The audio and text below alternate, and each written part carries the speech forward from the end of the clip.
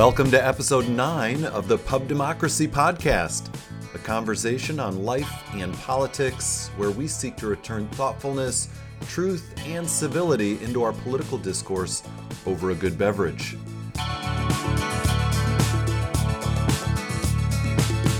I'm your host, Brian Berghoff, a pastor in Holland, Michigan, who is running for U.S. Congress in Michigan's 2nd District. Well, last week I finally had a chance to debate my opponent, Representative Bill Huizenga. It was delayed by 8 days after his positive COVID diagnosis, but better late than never. We'll include the full audio here for you to listen to, and if you find it meaningful, please share with a friend in the remaining days leading up to November 3rd. Are we live? Yep, go ahead. Oh, hey. Okay. Anyway, welcome to our rescheduled debate for the Michigan's 2nd Congressional District. I'm Mark Berkey from the Grand Haven Tribune, and I'd like to welcome our candidates, incumbent Congressman Bill Huizenga, Republican from Zeeland, and Pastor Brian Berghoff from Holland, the Democratic Party nominee. Welcome, gentlemen. Thank you. Thanks, Mark. We have many questions. We're going to try to drill this down to an hour, and we included some questions from readers. I'll ask one of you a question. I'm going to try to remember to rotate who goes first, and you will have 2 minutes to answer, followed by a 2-minute response from the other candidate. And the first candidate then will have a 1-minute rebuttal. And then we'll wrap it up with a 3-minute closing statement from each one of you. First off, before we get started, Bill, the news is that, and why we had to cancel our Facebook Live debate earlier was you have COVID-19. You got tested that same day, and we had to cancel it at the last minute. How are you doing? Well, thanks. Doing pretty well. Fortunately, I've had mild symptoms. Feel pretty good. I'm definitely tired, which I've heard from a number of folks that no matter whether it's been severe symptoms or whether it's been mild, that certainly is something that has been a challenge. But glad that we could do this 8 days beyond where we had anticipated. Obviously, that was a surprise to me getting the COVID-19 positive test when I was going to go see Vice President Pence. But glad to be here. Very good. So is it like for your case anyway, is it like, does it feel like a flu, just a normal influenza that goes around every year or something? Interestingly enough, in March, about middle of March, when we were going back and forth and basically flights had disappeared, I was driving back and forth to Washington, D.C. and I got home after a couple of weeks of being out in D.C. on a regular basis. And I was definitely feeling sick and then started having chest issues and breathing issues. So I went in and got tested, convinced I had COVID, and it turned out I had influenza A then. I felt way worse in March than I did with this. For me, it's kind of migrated a little bit of a head cold kind of a feel first couple of days, then a very, very runny nose for a couple of days. Then really not much of anything, maybe a little post-nasal drip kind of a feel. So that's, you'll see me drinking some water and a little tea. But fortunately not any real severe headaches or achiness, or haven't had a temperature at all during the whole time. And so that's, I'm very fortunate on that. Okay, very good. Thank you very much. Good to hear that you're recovering. So let's get started. First, a 3-minute introduction from each one of you. We'll start with Pastor Berghoff. Thank you, Mark, and thank you to the Grand Haven Tribune for hosting this debate. Thank you, Congressman Huizenga, for being willing to engage the issues. And thank you to my wife, Christy, and our 4 kids for supporting me throughout this campaign. And thanks to all of you tuning in from home. My name is Brian Berghoff, and I'd like to be your next representative in Congress in Michigan's 2nd District. I grew up in West Michigan and was raised in the Christian Reformed Church. I faithfully attended cadets and catechism classes, and I was taught and took to heart at a young age that my only comfort is that I am not my own, but belong both body and soul in life and death to my faithful Savior, Jesus Christ. And I was taught growing up fundamental values like honesty, integrity, compassion, and character. And those values still ground me today. I was trained for ministry at Calvin Theological Seminary in Grand Rapids, and I've been a pastor now for the last 15 years. And what I've discovered is that being a pastor requires being a good listener and being grounded in empathy and compassion. It's been a deep privilege to be present with people at some of the most joyful moments of their lives, on a wedding day or when a new child is born, but also some of the hard moments when a difficult diagnosis is received or it's time to lay a loved one to rest. Now, you may have heard some questions about whether I'm able to run for this seat. And it's true that in the last redistricting, my home was left a mere 2 blocks outside of the 2nd district. But it's also true that my kids go to school in the district with Bill's kids. The church I serve is in the district, and nearly our entire lives takes place in the district. It's also true that over 20 elected members of Congress find themselves in a position similar to me, and the Constitution supports their and my right to run and serve. Amid the most difficult year that just about any of us has ever experienced, I believe West Michiganders are ready for a congressman who shows up and who cares.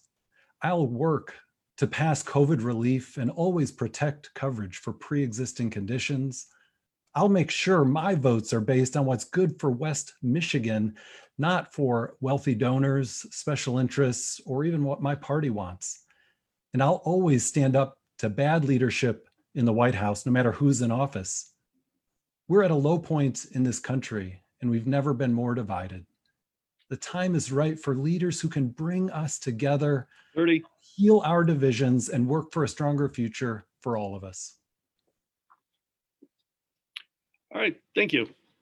Now, Congressman Huizenga, your opening statement. Well, Mark, thank you for putting this on. Again, my apologies for it being delayed a week. Certainly not my intent to have this opportunity with Pastor Berghoff. And I want to say thank you to the whole community that has reached out, offered up their heartfelt thoughts and prayers and encouragement during this time. And that's meant a lot to me and to Natalie and the kids as well. And obviously a challenging time for everybody. But this has been a unique perspective that I've been able to gain having going through this the last 8 days. Well, we know that West Michigan is a very, very special place. And I've had an opportunity, the honor and privilege of living here my entire life. I'm kind of, I've gotten a reputation in Washington, D.C. as the guy who walks around with his hand up pointing, no, over here. This is where the district is. Lots of people don't understand the Great Lakes region. They certainly don't understand Michigan. They hear I'm from Michigan and they say, well, how is Detroit doing? And it's like, well, that's about 3 hours away. We've got some unique things that we have over here that we deal with. But it's such an awesome state to represent, and certainly this district. What we do know is also that when the COVID-19 pandemic hit, we all had to rally. And it was quite encouraging what had happened in Washington, D.C. You had people talking to each other, trying to figure out solutions. And in fact, we came together on 4 bipartisan pieces of legislation.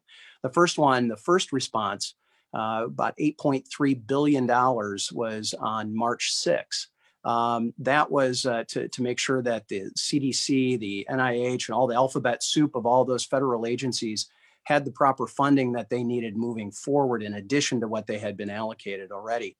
It culminated in the end of March with the CARES Act, the largest rescue bill that the United States has seen. And then we went back and revisited in April the funding for the Paycheck Protection Program, which was really designed for companies under 500 employees, those Main Street companies, everything from a mom and pop dry cleaner and pizza shop up to a small manufacturer here in West Michigan. We're able to gain that. So as a small business owner, I understand the needs that we have with that.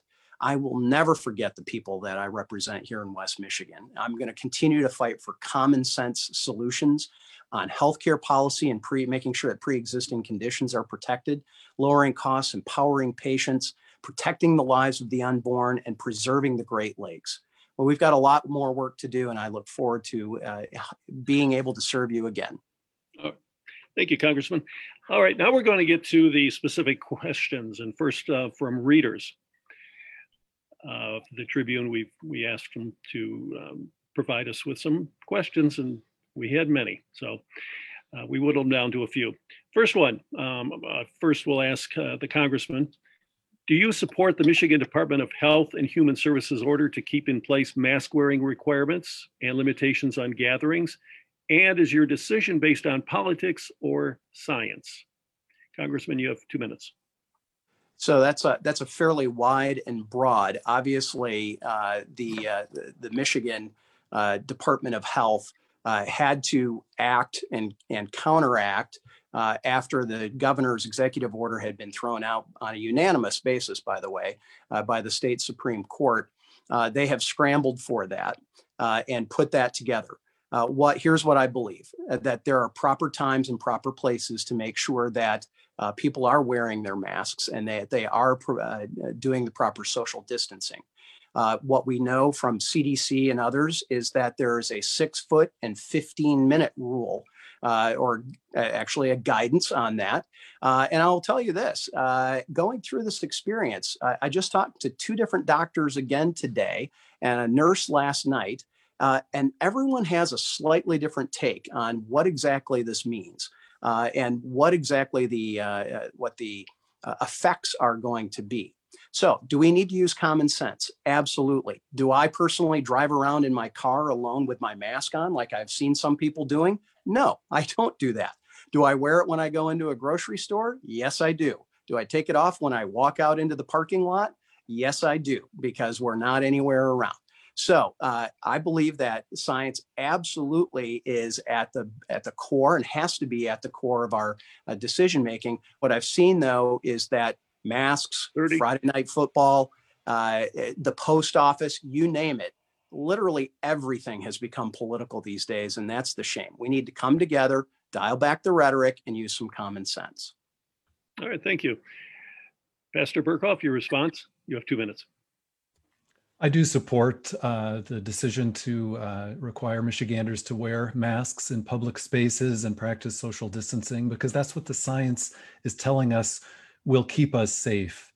And unfortunately for our country, we have had leadership that has questioned the science since the outset. We've had a president who refused to even wear a mask himself until I believe it was mid-July, and has regularly made fun of and mocked mask wearing, recently said, we don't know if masks work. There's science on both sides. No, the science is clear that wearing masks keep us safer.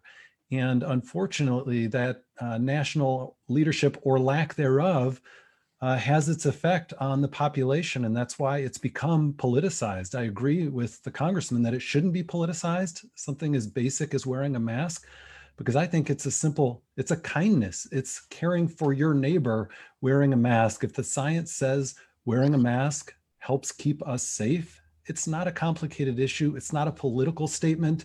It's just common sense. And it's thinking about the common good and how we can take care of each other. Now, unfortunately, we've seen the president come right here to the 2nd District. He had a rally in Muskegon last week in which we saw no social distancing and very few masks. And I saw the congressman celebrate and post a photo of it to social media as if it was a terrific thing, 30. when in fact it was dangerous for our community. I think the voters are ready for leaders who unequivocally, in the midst of a pandemic, listen to the scientific and medical expertise. All right, thank you. Congressman, you have 1 minute. Yeah, if we were going to follow the strict science, we would all be walking around with N95 masks. If we were following this and there was no politics involved, we would not be using those little cloth or paper surgical masks, because they will tell you, science will tell you that 20 to 30 minutes after wearing one, it is most likely compromised in some way, shape, or form, especially if you touch it, you move it, you do anything with it. Yet somehow it has become a symbol of, quote unquote, I'm for healthy science, or I'm against the president. That's oftentimes what it gets cited, and that's exactly what we have here. So we need to use common sense.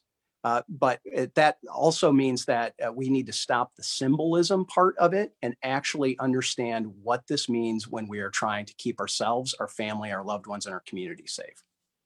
All right, thank you. This next question, we'll start with Pastor Berghoff. What is your opinion of President Trump's handling of the pandemic, as well as Governor Whitmer's responses?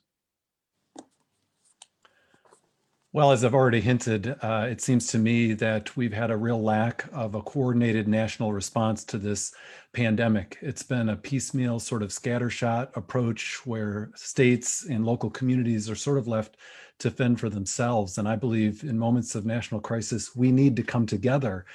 And so I think we do need a national COVID strategy around testing, tracing, and mask wearing that does rely on facts and medical and scientific expertise. And the reality is, until the pandemic is solved, we're going to continue to have our economic and personal struggles, right? All of our lives have been disrupted this year, and all of us have experienced challenges, right? Kids are stuck in front of screens instead of being in school, in the classroom. Small businesses have had to close, and too many people have lost their jobs. And I think all of this because leadership in Washington has refused to step up and take this thing seriously. The president called it a hoax at the outset, and he blew it off for months.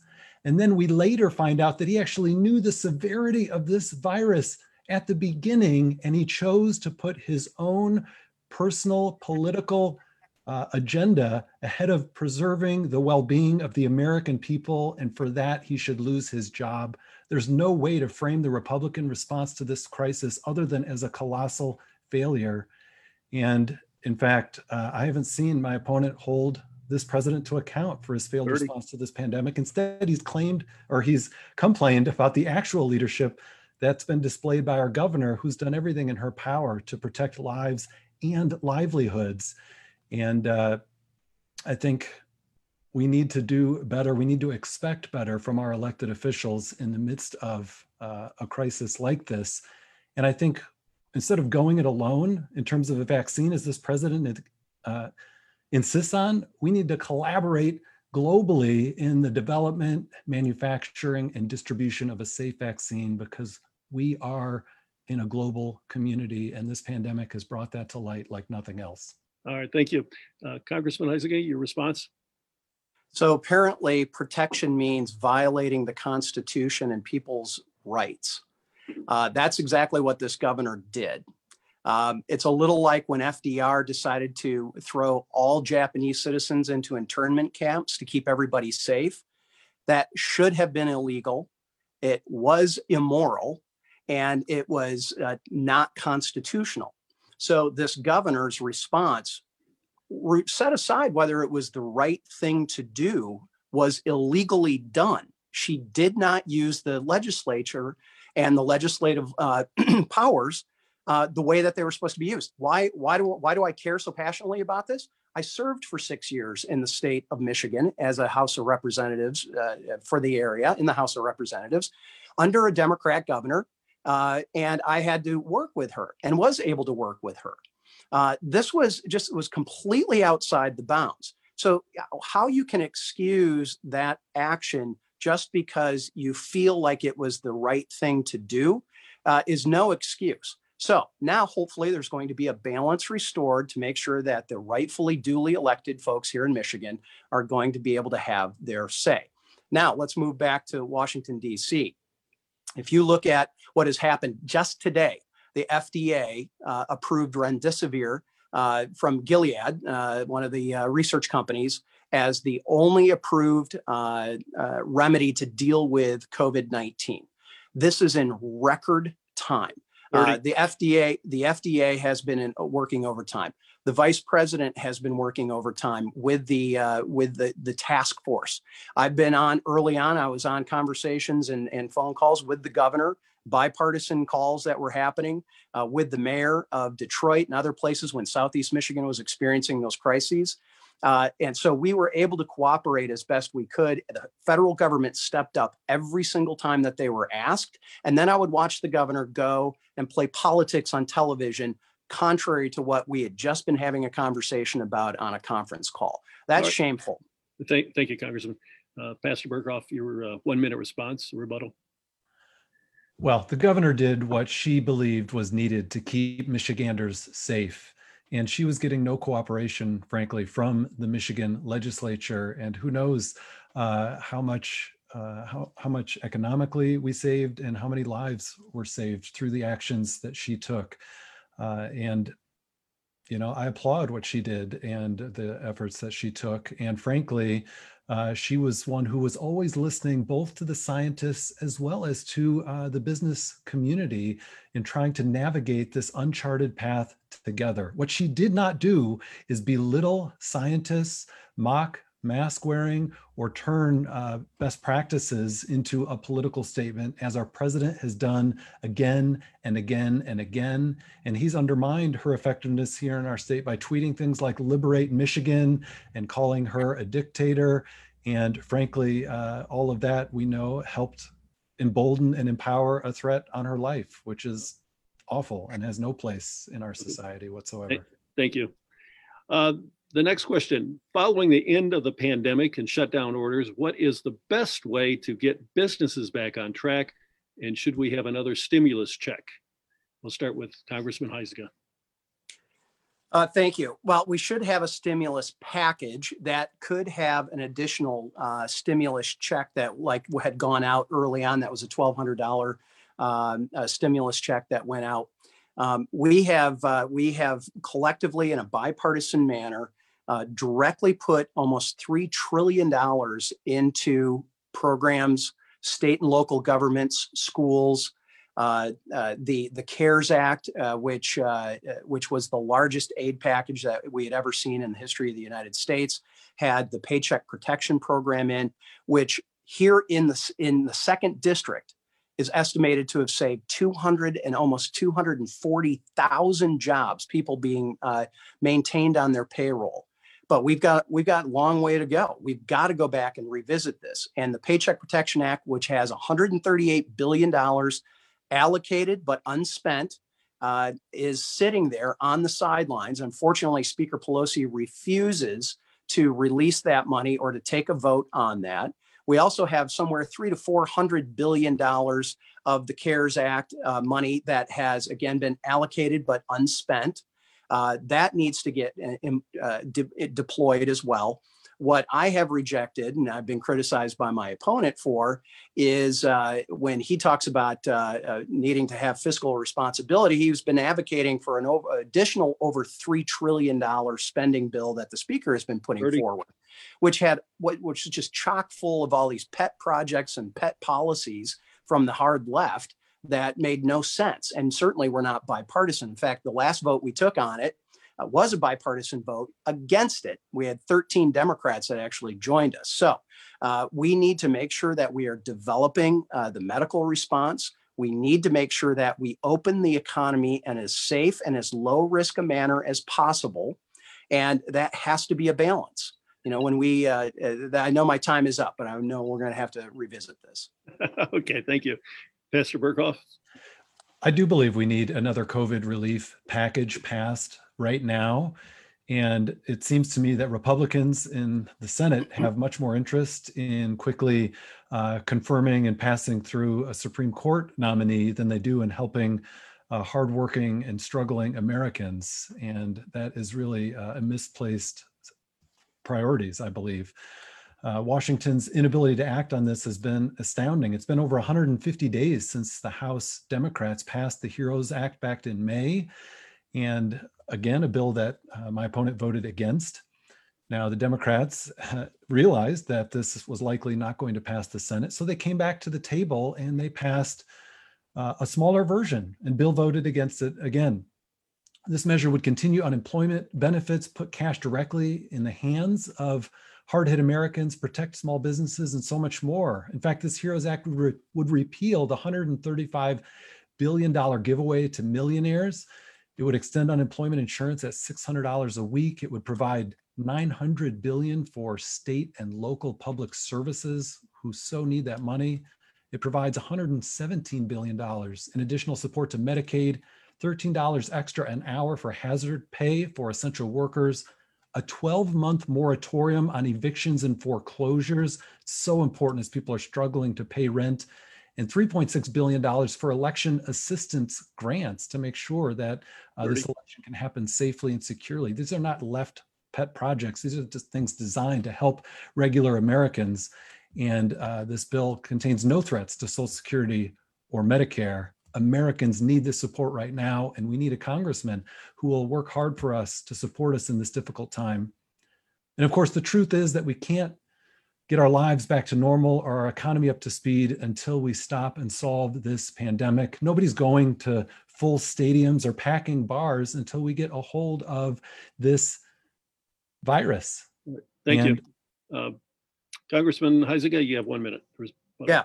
So those might be some things that have some bipartisan support. Here are some things that don't. Legalizing marijuana banking without a hearing. Federalizing all of the elections. In other words, putting the federal government in charge of all of those things.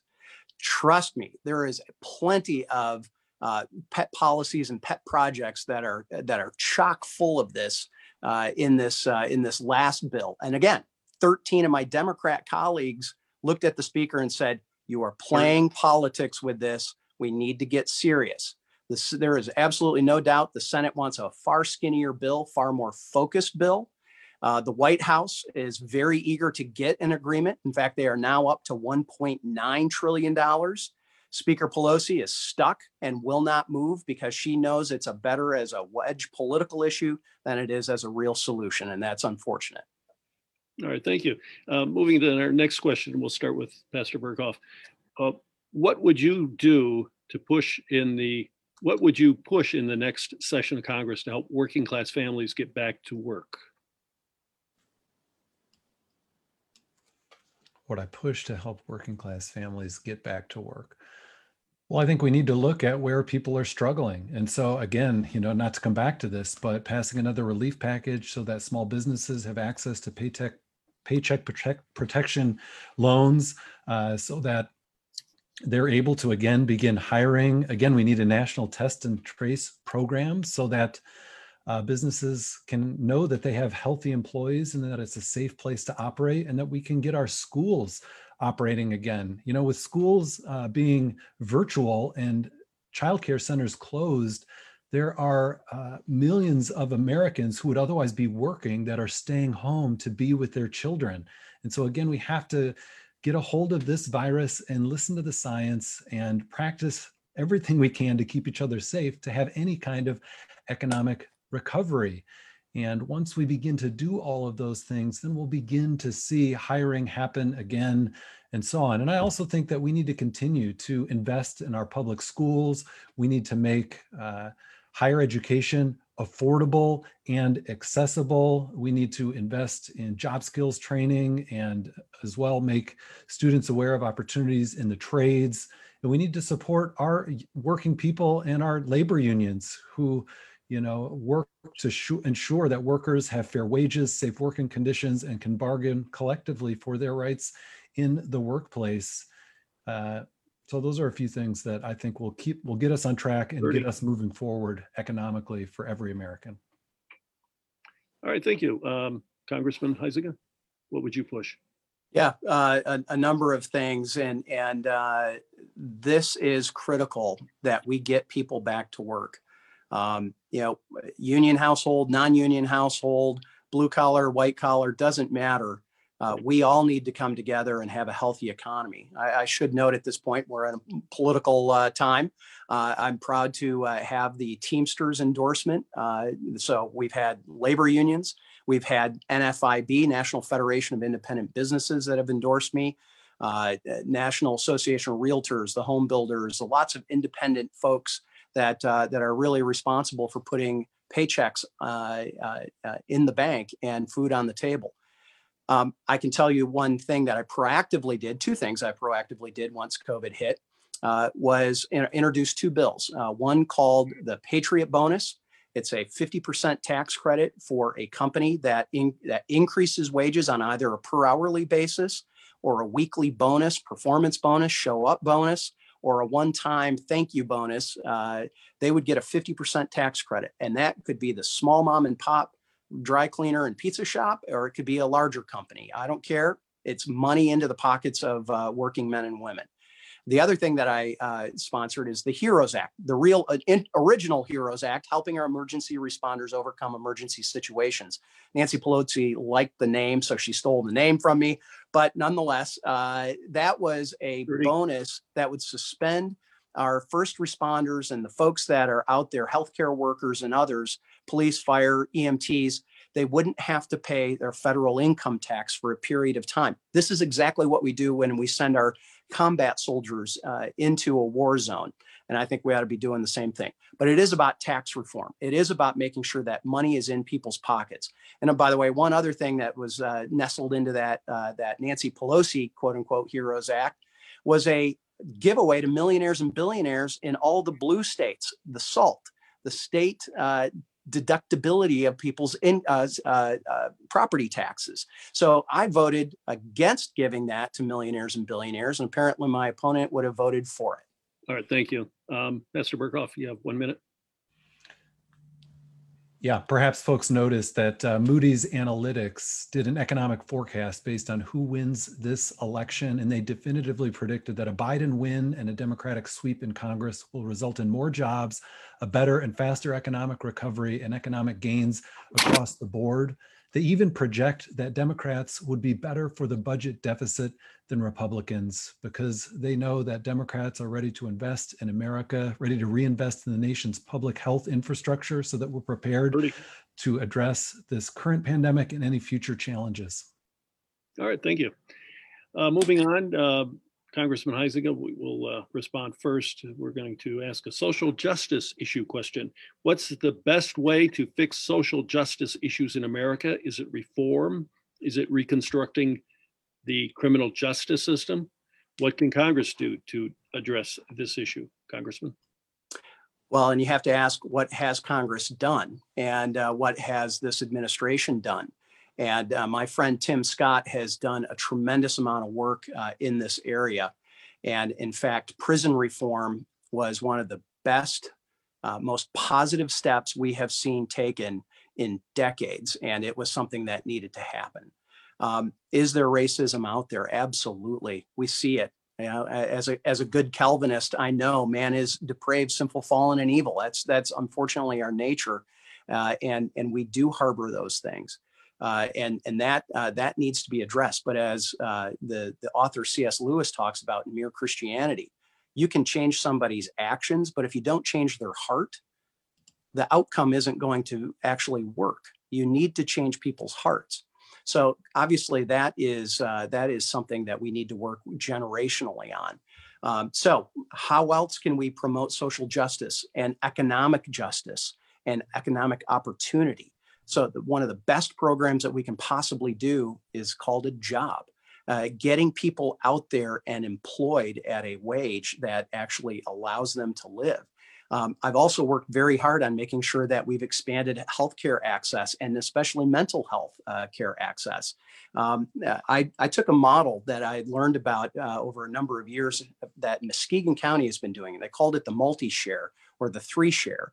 And it was the employer, the county, and the person themselves were splitting costs to get health care for families. That was huge. So we've done that. We've worked with Pine Rest to make sure that Medicare and Medicaid recipients and those that are disadvantaged economically have greater access to mental health. Certainly economic growth is going to be the key for this, and we've got to make sure that those opportunities are there. Our tax reform bill had opportunity zones. Literally every county in the 2nd district has an opportunity zone, either township or city in it. And that is going to be a huge incentive to make sure that people are coming in and investing into those communities so that they can provide those jobs. And we'll continue to do those. That and educational choice. If we've got one last thing, It's going to make sure that people aren't dependent on a zip code for a good education. Thank you. Pastor Berghoff, 2 minutes. Well, for me, social justice is at the heart of what it means to be a Christian and a good human. Many of Jesus' actions, in fact, feeding the hungry, helping the sick, defending the oppressed, criticizing religious leaders and political empires, pursuing justice, always making space for the outcast and the marginalized, these would be considered social justice actions by today's standards. And in fact, reading the Bible is what led me to look at politics differently. In the gospel text that I'm preaching on this week in Matthew 22, Jesus is asked, what is the greatest commandment? And he says, to love God with all of your heart, soul, mind, and strength. And he says, a second is like it, to love your neighbor as yourself. Well, later, Jesus is asked, who is my neighbor? And he tells a story which reminds us that our neighbor includes not just people like us, but people of different faith traditions, different cultures, different ethnicities, different languages. Each of these is our neighbor. And if we don't love our neighbor who we have seen, 1 John says, then we cannot say we love God whom we haven't seen. We cannot have policies that dehumanize immigrants, that put kids in cages while deporting parents, that take away healthcare coverage. By the way, Bill has voted over 60 times to overturn all or part of the ACA, which would remove protections for coverage for pre-existing conditions. We cannot embolden racists and white supremacists and consider ourselves to be acting on social justice, at least not by biblical standards. But of course, we're called again and again to be a light unto the world and to welcome the stranger and the immigrant. And that's rooted in the biblical truth that every person is created in the image of God. And so I believe it's possible for us to have immigration laws and border policies that are both compassionate and effective. We don't need to sacrifice our humanity in the name of security. It's possible to do both. Social justice means we work for equality and welcome for every person, regardless of the color of their skin, who they love, how they identify, and where or if they worship. All right, thank you. Angelo wrote, love recognizes no barriers. It jumps hurdles, leaps fences, and penetrates walls to arrive at its destination full of hope. Congressman Huizenga, you have 1 minute. Thank you. What we need to do is make sure people are treated equal in the eyes of the law. That hasn't always been the case, and we're imperfect, but we need to make sure that we are doing that. Again, that's why I support what my friend Tim Scott had done in the Senate. We had a version, and also the Justice Act, that would look at police training, accountability, transparency. That needs to happen. But we are not a theocracy either. We are a country of laws. And all of those compassionate things that we need to do, those are calls upon me as a believer and my church community, not necessarily the government's role. The government does have to maintain border integrity. It does have to maintain a military defense of the nation. It does have to do some of these things that I know some faith leaders don't believe in. So that can't be part of what we're looking to do. So at the end of the day, economic growth is the key to this, making sure that we have educational choice as well. Looking at what Michigan had been here in the past, Michigan is one of those states where a majority of the kids that access school choice are actually minorities. Right. We ought to be celebrating that. We ought to be pushing that and encouraging that. Thank you. Moving on to the environment. This will be directed to Pastor Berghoff first. You both prioritize the Great Lakes on your campaign websites, but one thing you two may disagree on is how to move forward with energy production in our country. Representative Huizenga prefers that the federal government stays out of prioritizing a certain form of energy, while Pastor Berghoff believes in a more hands-on approach toward renewable energy and emerging technology. Tell us, why are you the best fit to deal with these issues in Congress, Brian? Well, let me just talk a little more broadly at the outset. What I'm hearing from constituents is worry about climate change, worry about clean drinking water, and worry about how we're treating the environment. I've marched in student-led climate strikes, and I hear from high schoolers who are worried that people my age and the congressman's age aren't taking climate change seriously enough, and I share their concern. The scriptures remind us that the earth is the Lord's and everything in it, and the first task given to humans was to care for the garden that they were placed in. And so my faith tells me that we were created to live in harmony with, not in tension against creation. And it's the overwhelming consensus of the scientific community that climate change is real, is a threat, and has human causation. And therefore, climate change, as I understand it, is an ethical, social justice, and spiritual issue, because how we treat creation ultimately becomes how we treat ourselves and how we care for our neighbors. And yet the fact is we have a president who calls climate change a hoax, who rolls back environmental regulations left and right, has tried to dismantle the EPA and pulled us out of the Paris Climate Agreement, and we have a congressman who hasn't dissuaded him on any of these views. And in fact, we have a scorecard on the congressman's voting record when it comes to taking care of the environment. And he has a 3% lifetime environmental voting rating from the League of Conservation Voters and a 0% rating in 2019. And that's not good enough. 30.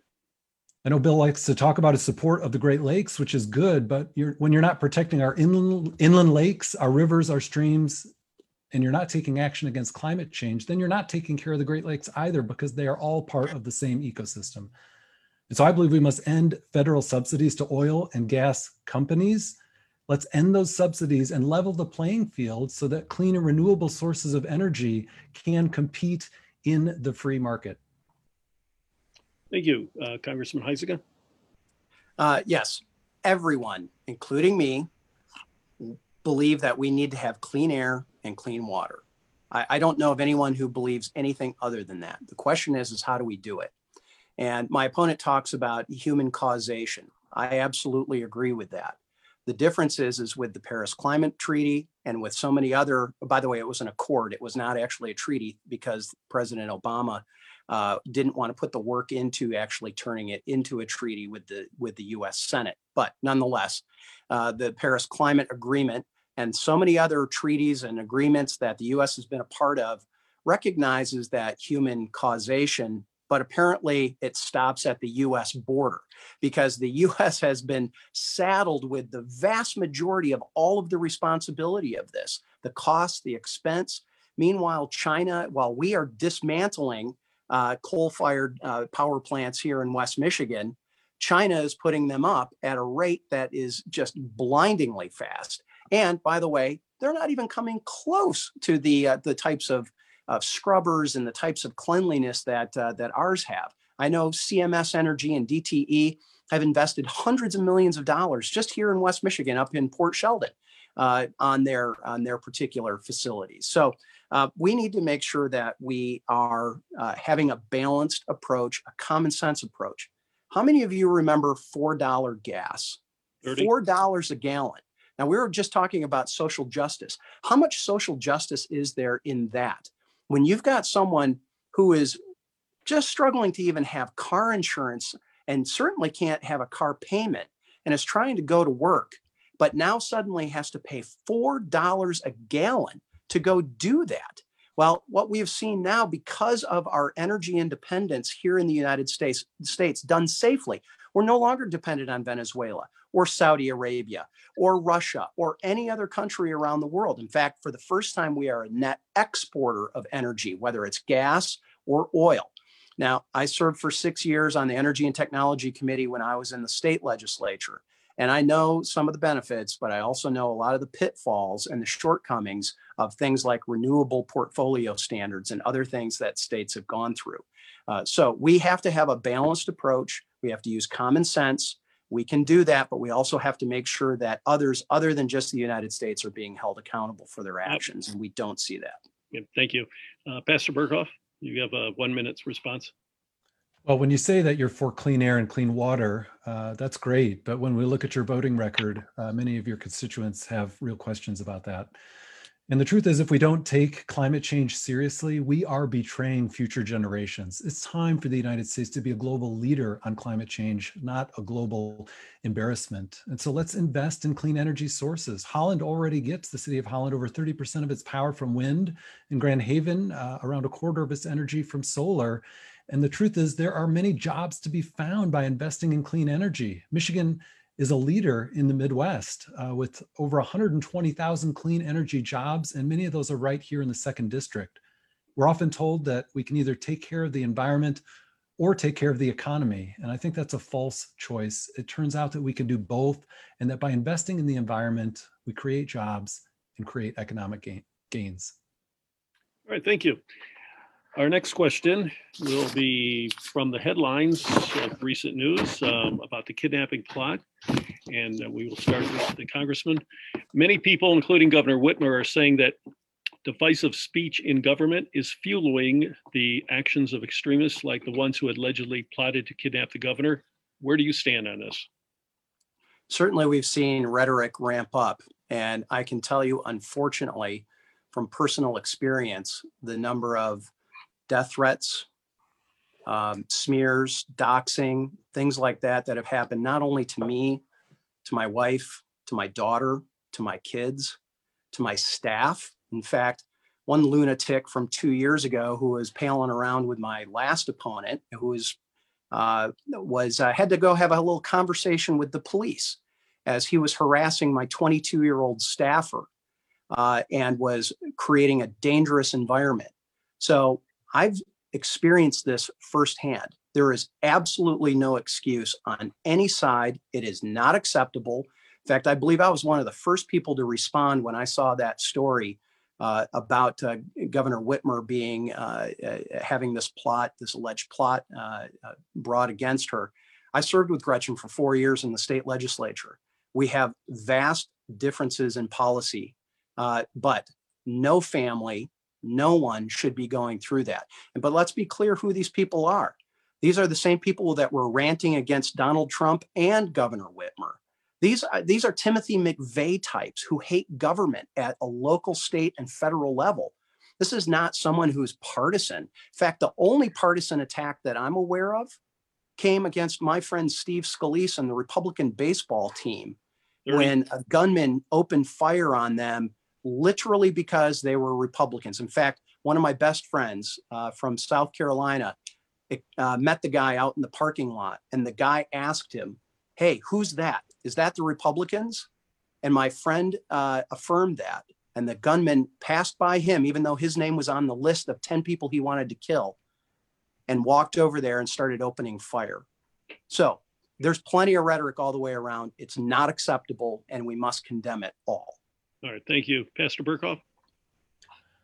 We must immediately and unequivocally denounce any violence or threats of violence. And we should call this plot against... Hello? Yes, he's still there? Okay. I can hear you. Yeah. All right.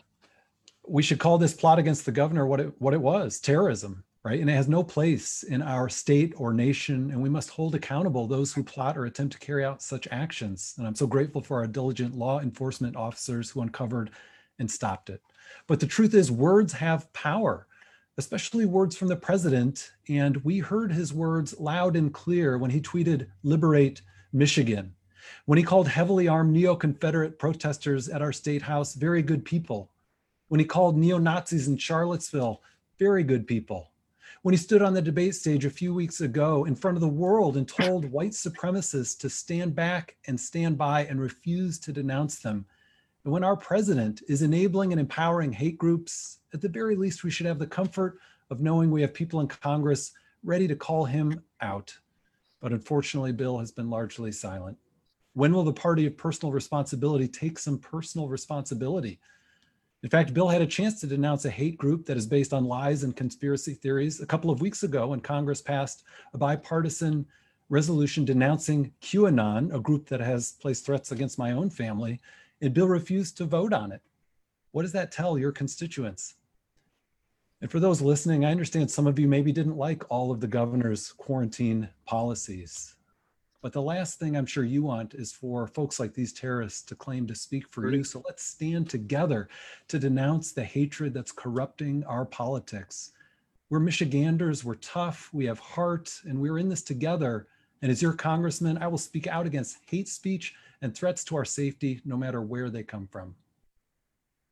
All right, thank you. Congressman, you have 1 minute.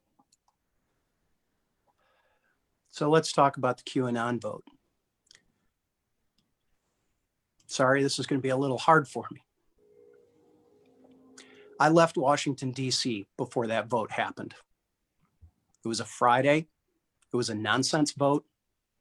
Now, A basic research would show you that I put in a statement of how I would have voted, and I would have voted for that resolution. 30. The reason why I left is I have an immediate family member who has terminal cancer and is in hospice. And I made the choice for my family to leave Washington, D.C. I didn't take the easy out to go file a how I would have voted there's a new procedure that the House has implemented, which I believe is unconstitutional.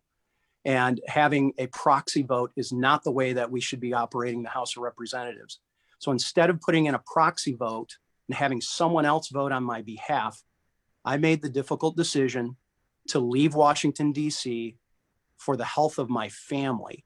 So if my opponent wants to criticize me for that, even though he could have easily done the research to find out exactly how I would have voted on that resolution, you're right to do so, sir, but that is the wrong direction to go.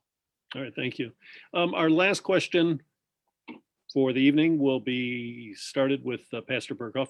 What are your thoughts on the Affordable Care Act, or is there a better way to address the healthcare and insurance issues in this country, such as a single-payer universal health insurance plan? You have 2 minutes.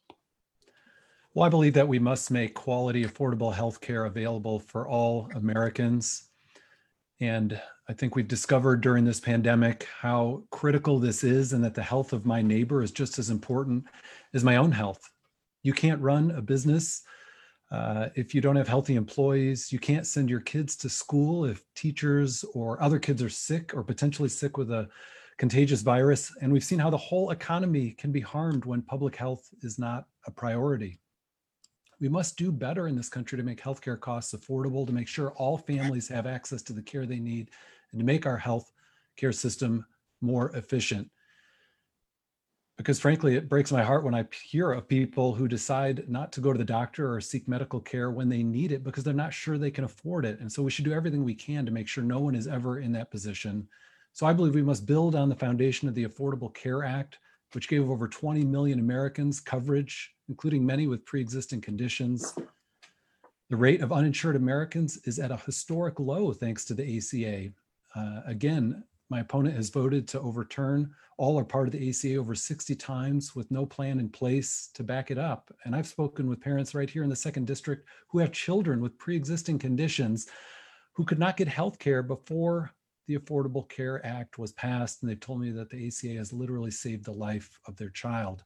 So I believe we should build on it and improve it. We must continue to make sure that coverage for mental and behavioral health is included as well. And just briefly getting back to the last topic, Congressman, I'm glad to hear that you took care of your family, and I apologize for not being aware of that regarding that vote. All right, thank you. Congressman?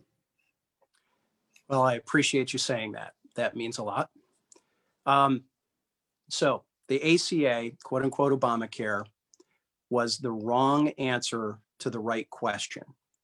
Everyone agrees that we need to have greater access, higher quality care at a lower cost.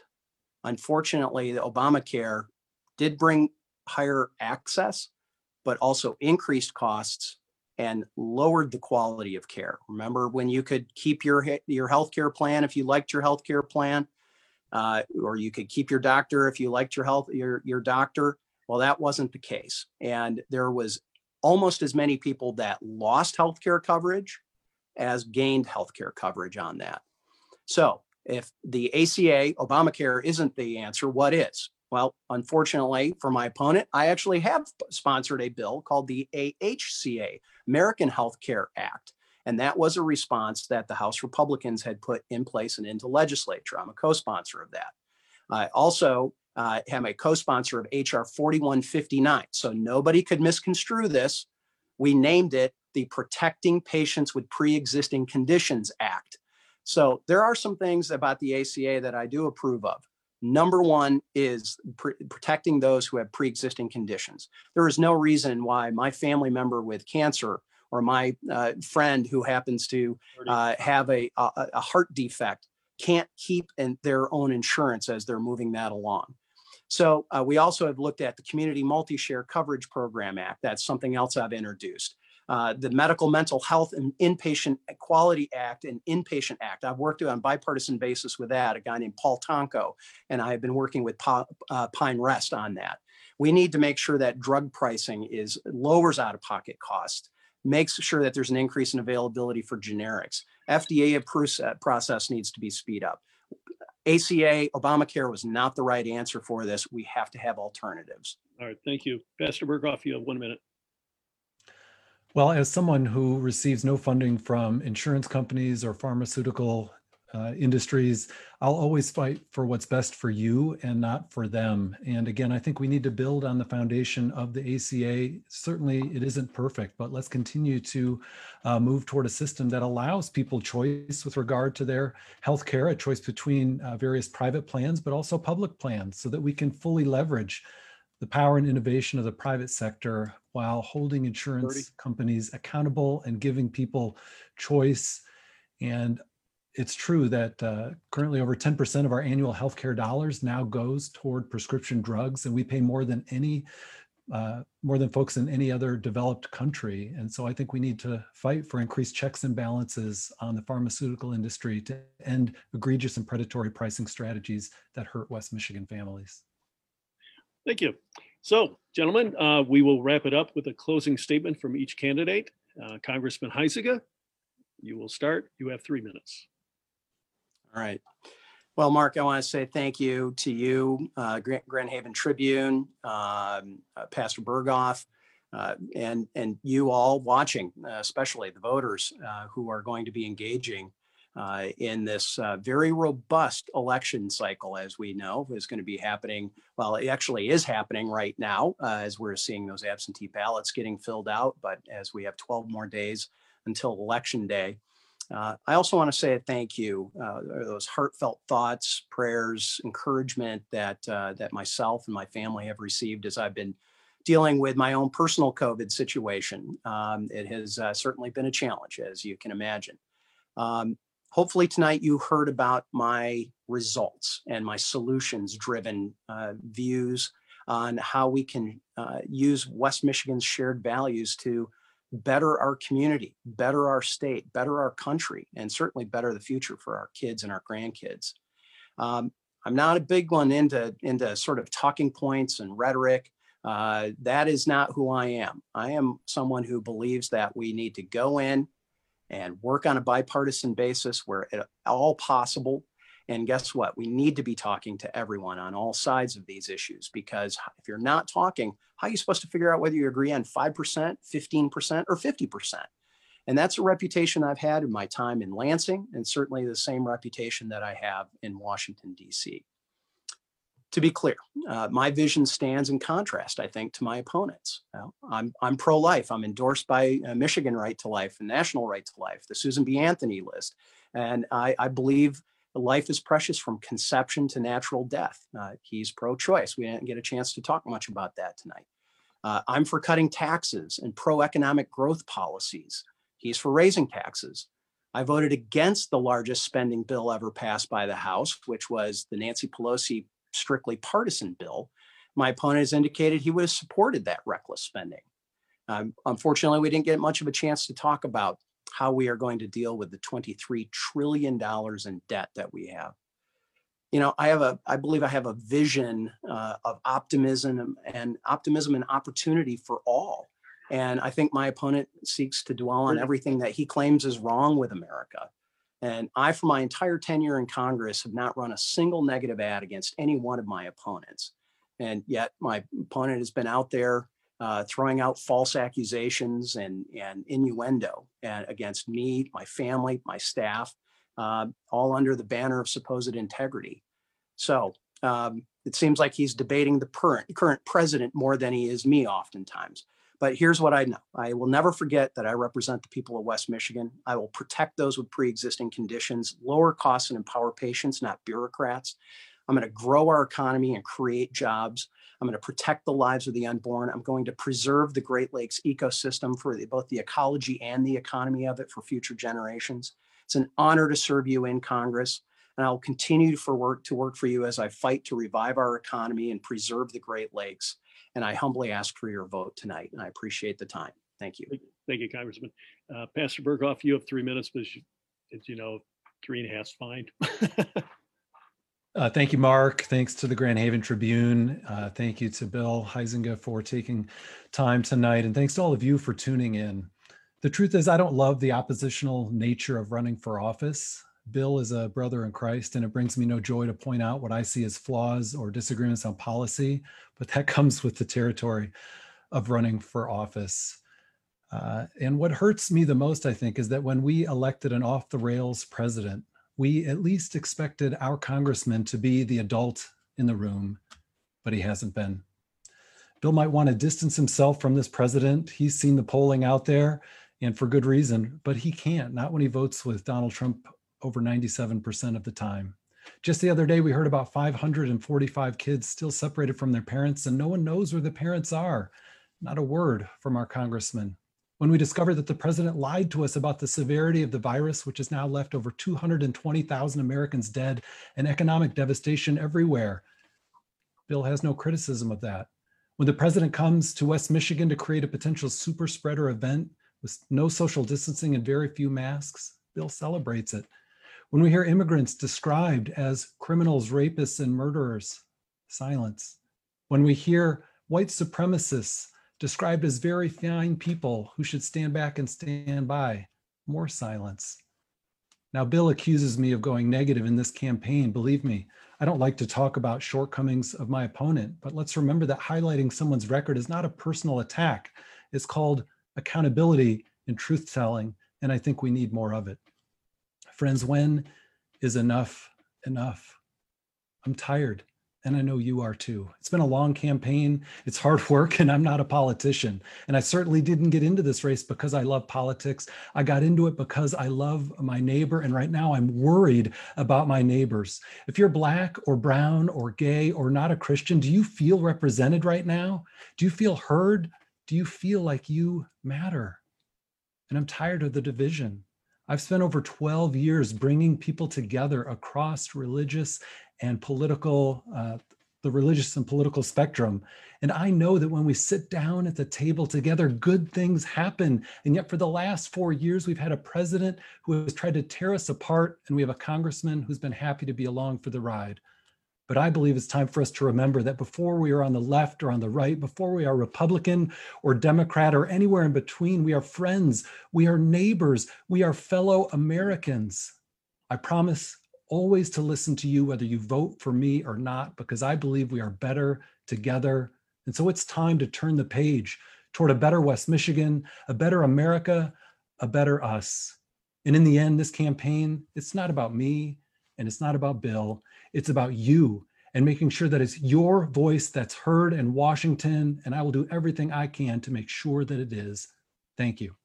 All right, thank you. I want to thank both of you, gentlemen, for taking the time to tell us what you think about the issues. Good luck. Election coming up, November 3rd.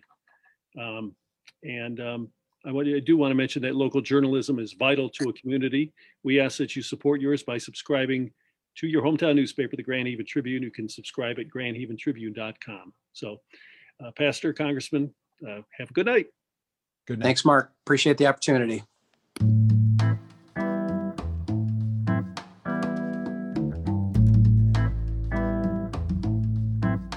Well, I hope you enjoyed that conversation on the issues, and I hope that helped you make up your mind as you decide who to vote for in Michigan's 2nd District this election. You can follow me at Pub Theologian on Twitter and like my campaign page on Facebook at Brian Berghoff for Congress, and you can find me on Instagram as well. You can listen to Pub Democracy anytime on iTunes, Stitcher, Spotify, or wherever you find your favorite podcasts. Music for today's episode was by Lee Rosevere. And until next time, friends, keep using your voice, your heart, your hands, and your feet to be the change you want to see.